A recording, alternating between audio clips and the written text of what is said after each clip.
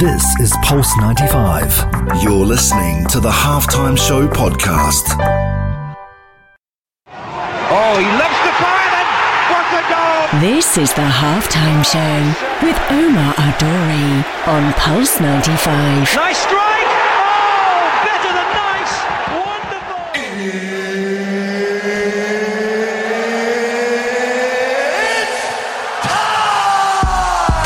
It sure is that time. It's the Halftime Show with Omar Duri. I'm your host, covering everything sport, international and local. Hope you're having a blessed day wherever you're tuned in around the world, whether it's 95 FM, pulse95radio.com, our app, Sharjah Broadcasting Authority. You're chilling at home watching us live on YouTube. And shout out to everyone on Instagram as well who's connected with me today. Right, okay. So what kind of show do we have in store for you today? Segment one is going to be, why doesn't the UAE attract the best players in the world? With all the facilities and the resources that they have, what is it that's missing, especially with names like Aubameyang, Suarez and Hazard, who are out there for the taking? In segment two, we're talking about how do you build a team for your health and fitness goals, and what does it consist of? Let's give you a little bit of an example. So when it comes down to your personal goals, who do you bring on board to help you out? In segment number three, actually one of the regular listeners from Florida, Debo, is someone who sent in this and said, Omar, I know you support mental health. I would like you to tell me a little bit more about supporting mental health while working from home. Give us a few tips and I would be very grateful. So you know what, Debo, because you're a regular listener and you do listen from Florida, we thought we'd drop that segment as well. And of course, we're taking all your questions for the day across the hour. But before that, we're going to play some music for you. So how about some Salamu Alaikum? Enjoy this, folks. Real SQ. This is the Halftime Show with Omar Aduri. On 95. Oh, he loves to fire then. What a goal! This is the Halftime Show with Omar Adori on Pulse 95. Nice strike! Oh, better than nice! Wonderful!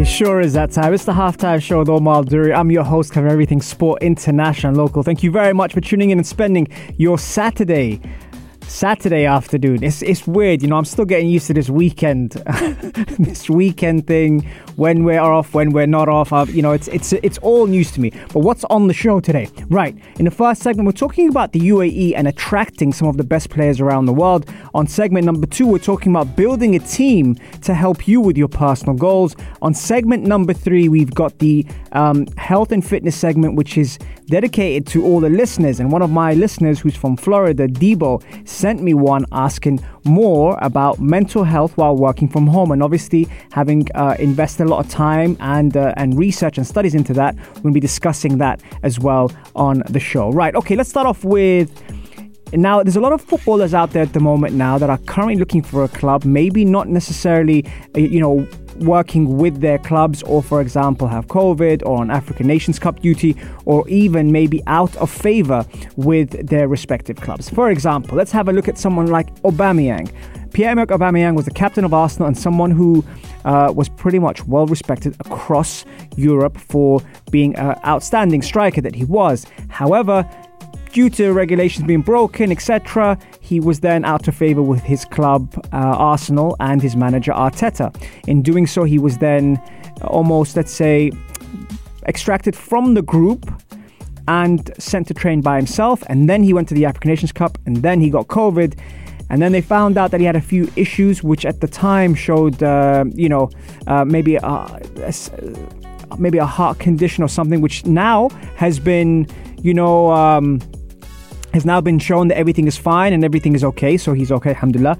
But why doesn't the UAE, with all the resources and the facilities that they have here and some of the best facilities in the world, why doesn't it attract players? For example, I would love to see Sharjah bid for Aubameyang. Why not at least take him on loan with an obligation to buy? However, with these things, because of the wages, for those that don't know, the wages are quite high for these players. So normally, rather than paying the whole fee right now, what you do is you take them on loan pay the club, let's say, a monthly fee, and then at the end of the 6-month contract, you then have an obligation to buy or an option to buy the player. So I was thinking about this, and I wanted to know what you guys thought about it. All in all, there are all these athletes that come to the UAE, and they come to the UAE, you know, for the lifestyle, for the weather. Sometimes it's warm weather training. Yesterday, I was playing football in Jebel Ali, and I look across me and there's Spartak Moscow, you know, the Champions League squad that is playing there. So we do have some of the best facilities here. So why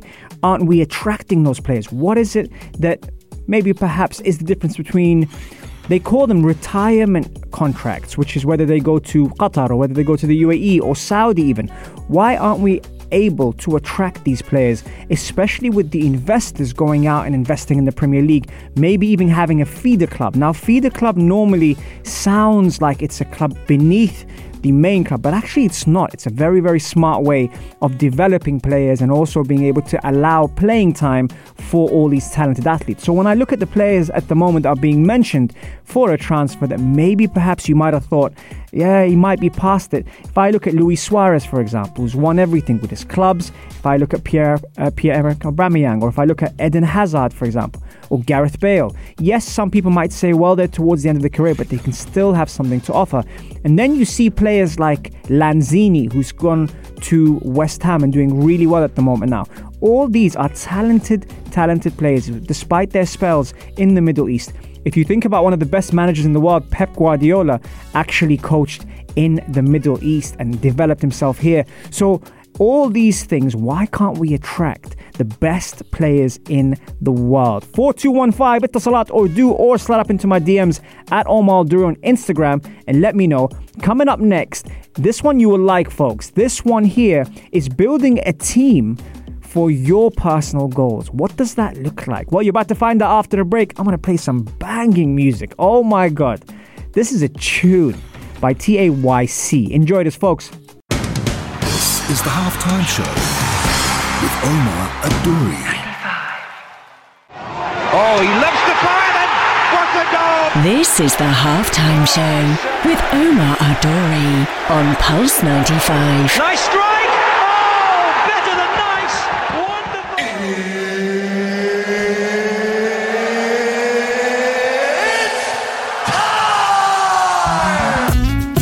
It sure is that time. It's the Halftime Show with Omar Duri. I'm your host, covering everything sport, international and local.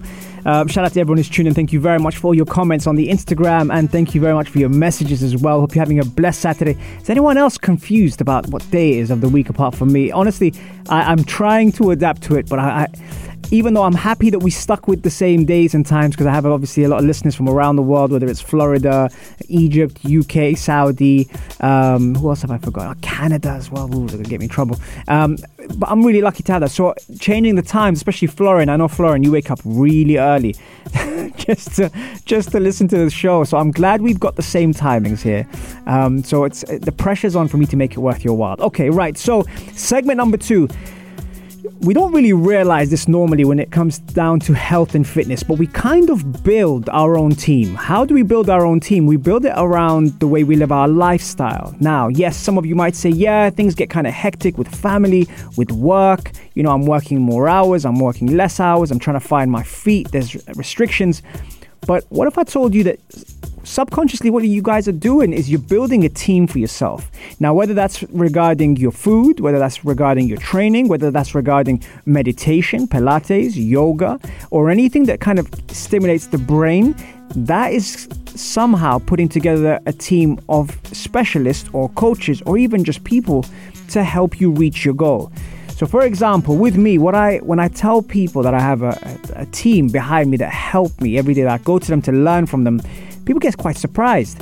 But the team that I have around me, I trust, and that's a key word there. I trust, I respect, and more often, whether my mental health or mental fitness is not up to par, they're normally there to kind of elevate that. So if I tell you, for example, my physio, so Miffy's my physio, nutritionist, Mark Doherty, meal prep, I've got Jeff and Nourishing, then you got the gym, my gym that I go to, the RBO, sports therapist, Toby, my recovery, Benoit, my orthopedic surgeon, Dr. Landreau, Dr. Philippe Landreau, homeopathic doctor. Now you're thinking, oh, are you making this up? But I swear this is true. Dr. Sean Penny. And the environment that I sit in, the people that I train with, the people that I am around, the people that I consistently get myself, evolving with, those are the people that actually build the team that I have. But who do you guys have under your belt? Who's the person that's basically helping you, or people that's helping you, or helping reach your goals? Now, when I say it like that, and you see the list that I've given you, all these people, have their role to play. And whether it is, the specialists that I've named, or even the environment that I'm in, when you attend the class, for example, the people on your right and your left, they might not know it, but having their energy there can kind of help you get through that session, especially on the days that you're not really feeling like working out. So there are a number of things there that you can play with. And at the same time, a simple comment or something that, is positive can go a long way. So now that puts you in the other boat and helps you kind of gauge that someone next to you could be going through a lot of things, and maybe a nice comment or a compliment could go a long way. So what do you guys do? Let me know. And do you have your own team? I coach a team, Condado FC. Yes, Mustafa, Condado, not Contact. Condado FC. And I have to manage 22 athletes, and that is not easy. But at the same time, that actually helps me, and it helps elevate my mental health and my personality. So there are things that sometimes you don't realize help you, and you're doing it for other people. So let me know what you think. 4215 at the Salat or start up into my DMs at Omar Duru. We're going to take a quick break. The music is on point today. I love this track. This one's a remix. It's Love Nwantiti times Dumebi. Enjoy this, folks. A little bit of a spin on this one. Here we go. This is the Halftime Show with Omar Duri on 95. Oh, he loves the fire, then what a goal! This is the Halftime Show with Omar Adori on Pulse 95. Nice strike! Oh, better than nice! Wonderful!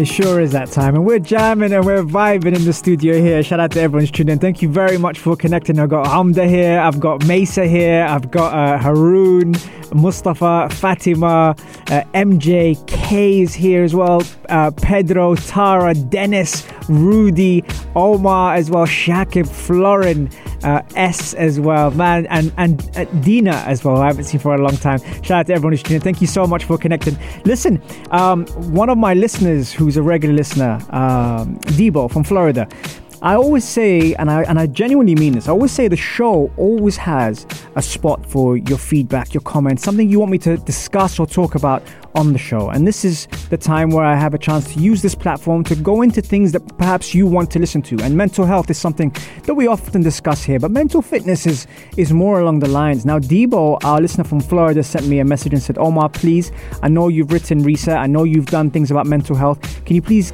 give me a bit more about supporting mental health while working from home?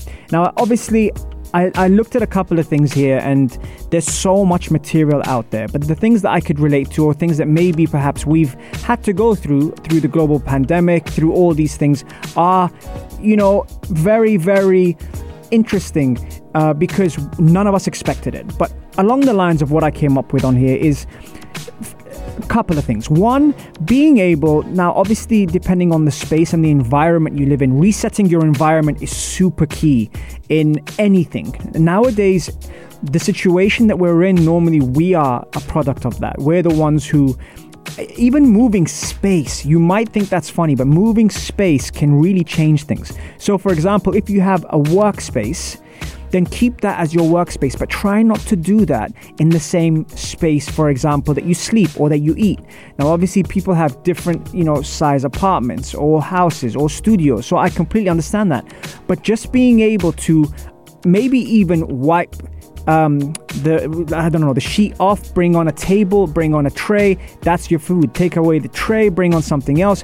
All these factors can really help kind of reset your environment if you have a small space. So one thing I would say is resetting your environment, whether it's through music, through candles, through opening the curtains, for example, closing the curtains. These are factors that help with the way the nervous system and the brain works. So that's the first thing I would say.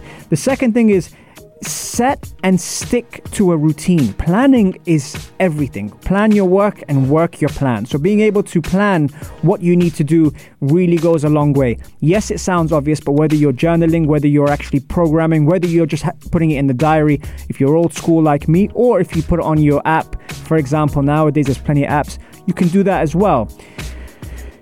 Making time for a break, a timeout.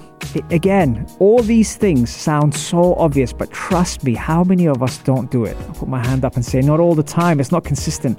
But Jim Quick said something to me, and it always sticks with me, the brain coach. Jim Quick said, plan your work and work your plan. And I thought, wow, okay. We always know what to do, but we don't always do what we know. And I thought, man, he's dropping the bombs on me now. So that's another thing.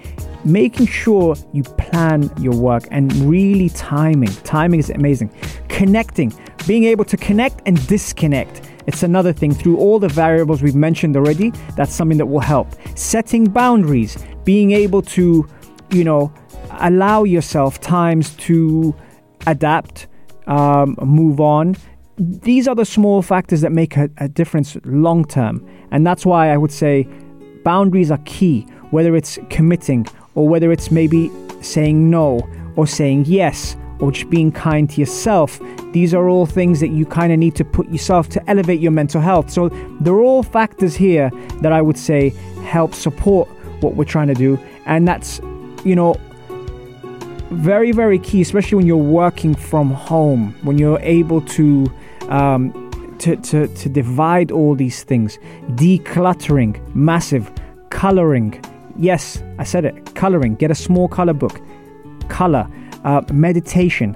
Breath work. Ice bath. Or, for example, having a cold shower. These are all factors that really help with supporting your mental health from home when you're working. So let me know what you think. 4215 Itasalat or start up into my DMs. We're going to take another break now, but we're almost at full time on the halftime show. Let's enjoy this feed. It's still Portugal, the man. Here we go. This is the halftime show with Omar Adouri. On 95. Oh, he loves the fire then. What a goal! This is the halftime show with Omar Adouri on Pulse 95. Nice strike! Oh, better than nice! Wonderful!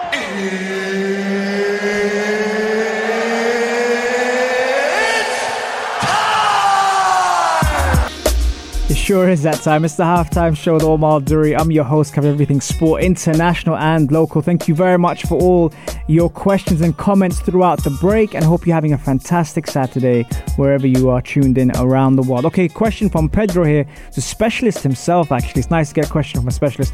What's your take on Sharjah FC's chances of winning the UAE Pro League?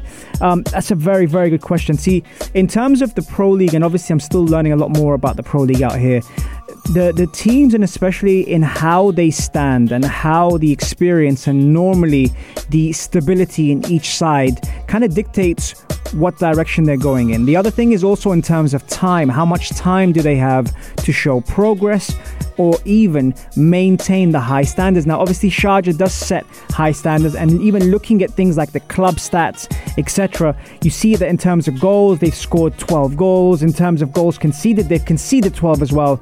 And also in terms of how many shots they have, normally it's on 12 as well. But what does that say? It normally tells you that they're all out. Sharjah are a team in the UAE League at the moment, positioned 4th with 23 points, but they're actually tied on points with Shabab Al Ahli and only 1 point behind Al Wahda. However, they are 7 points behind Al Ain. Now, what it tells me now in the way that the season is shaping is they've had 4 losses, and when you look at Al Ain, who's only had 1 loss, it shows that Sharjah, despite scoring the most goals, can also concede, and normally their approach is not pragmatic because that comes from the coach. The coach wants to win every game. And in order for him to win every game, he's got to go for it. Now, obviously, setting up your team and formations and also the patterns that you're putting against these sides has to depend on obviously whether you're home and away, what experience you have of the players you're facing, and also how you are going to approach sometimes games in a more pragmatic approach. What do I mean by that?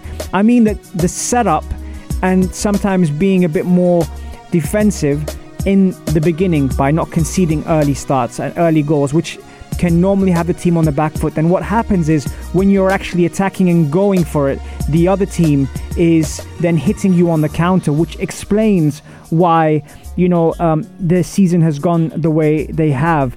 And if you think about it as well, the goal difference for Sharjah is 3. Even though they scored 22 goals and conceded 19 goals, there's still quite a lot to concede. They've scored 22 goals compared to Al Ain, who scored 28, and Al Ain have conceded 12. So that tells you already that despite Sharjah winning 7 games, which is only 2 games behind Al Ain, they've also lost 4 games compared to the 1 game lost by Al Ain. And the reason why I keep pointing out Al Ain is because of the points difference in the UAE Pro League. So that tells you in terms of statistics what it's shaping at. Now, if they can manage to stop conceding goals and maybe defensively line up in such a manner which restricts the other teams from scoring, then they won't have to be in a deficit and have to, bring back or pull back the lead. So that's what I think about that, Pedro. But obviously, a lot of these things quite well. But it tells me that how these clubs normally approach, what level are they at in terms of their condition, their recovery. Have some of them been affected by the pandemic? Have some of them been affected mentally as well as physically? Are they getting enough time to recover with the fixture list and all the competitions and cups and international duty and the rest of it? There are so many things that people have to face, where we only see what's on the outside. So as the media, if someone reports it, then that's something that we see as as media. But what goes on the inside, and this is where I've had I've been blessed to be able to work on the inside, in the locker rooms, being able to understand the psychology behind the players' mindset, the mentality in how they're approaching, the way they finish. Remember that you've heard the cliche that a season is a marathon, not a sprint. Sometimes people or teams or players peak too quickly, and when they do that, it then is longer. The legs get heavier as the season goes on. So very similar to, let's say, in Europe, for example, you see teams that do really well up to February, and then the Champions League hits in, and then all of a sudden they start to tailor. You've seen Bayern Munich win their league, I think 8 years in a row, but haven't won the Champions League. And Bayern Munich are one of the best sides in the world, a well-oiled machine. So that tells you again that how do they keep the players motivated? Do they rest them enough? You saw what happened with Cristiano Ronaldo the other day when he got substituted after Manchester United were winning 2-0. That he wasn't happy. So now managing egos and managing personalities, these are all factors that every football club around the world has to face, whether you're in the UAE Pro League or whether you're in the Premier League in England. Coaches, and I say coaches and all their staff, have a very difficult job to do. I saw one of my players who was with me in the 2015 Under-20 World Cup for Ghana. I saw him got sent off the other day. Now, the first thing I was thinking, because being at the African Nations Cup is an honor, and now that the African Nations Cup is going on and Ghana unfortunately got knocked out, before they got knocked out, he got a red card. Now, my first thought process is, what is it that has resulted to him acting the way he did?